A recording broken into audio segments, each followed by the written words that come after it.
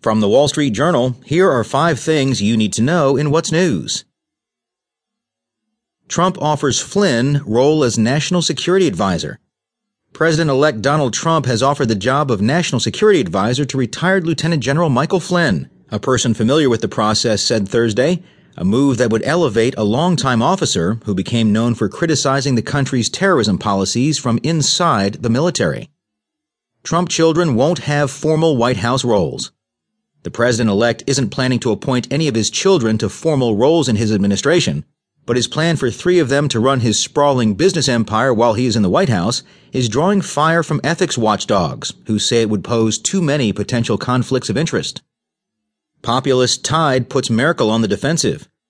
Donald Trump's victory and anti-immigrant sentiment across Europe have boosted opponents of German Chancellor Angela Merkel's refugee policy. She also faces mounting anger over security, wages, and sentiment that the political and business elite are exploiting the common man. Trump defied warnings about GOP's Hispanic disconnect. Donald Trump's victory defied warnings from both political parties that Republicans would never retake the White House if the party didn't offer Hispanic voters more welcoming rhetoric and adopt a more liberal immigration policy. U.S. prosecutors charge former Valiant Philidor executives. U.S. prosecutors filed charges against a former Valiant executive and the ex-CEO of Philidor, alleging they engaged in a multi-million-dollar fraud and kickback scheme.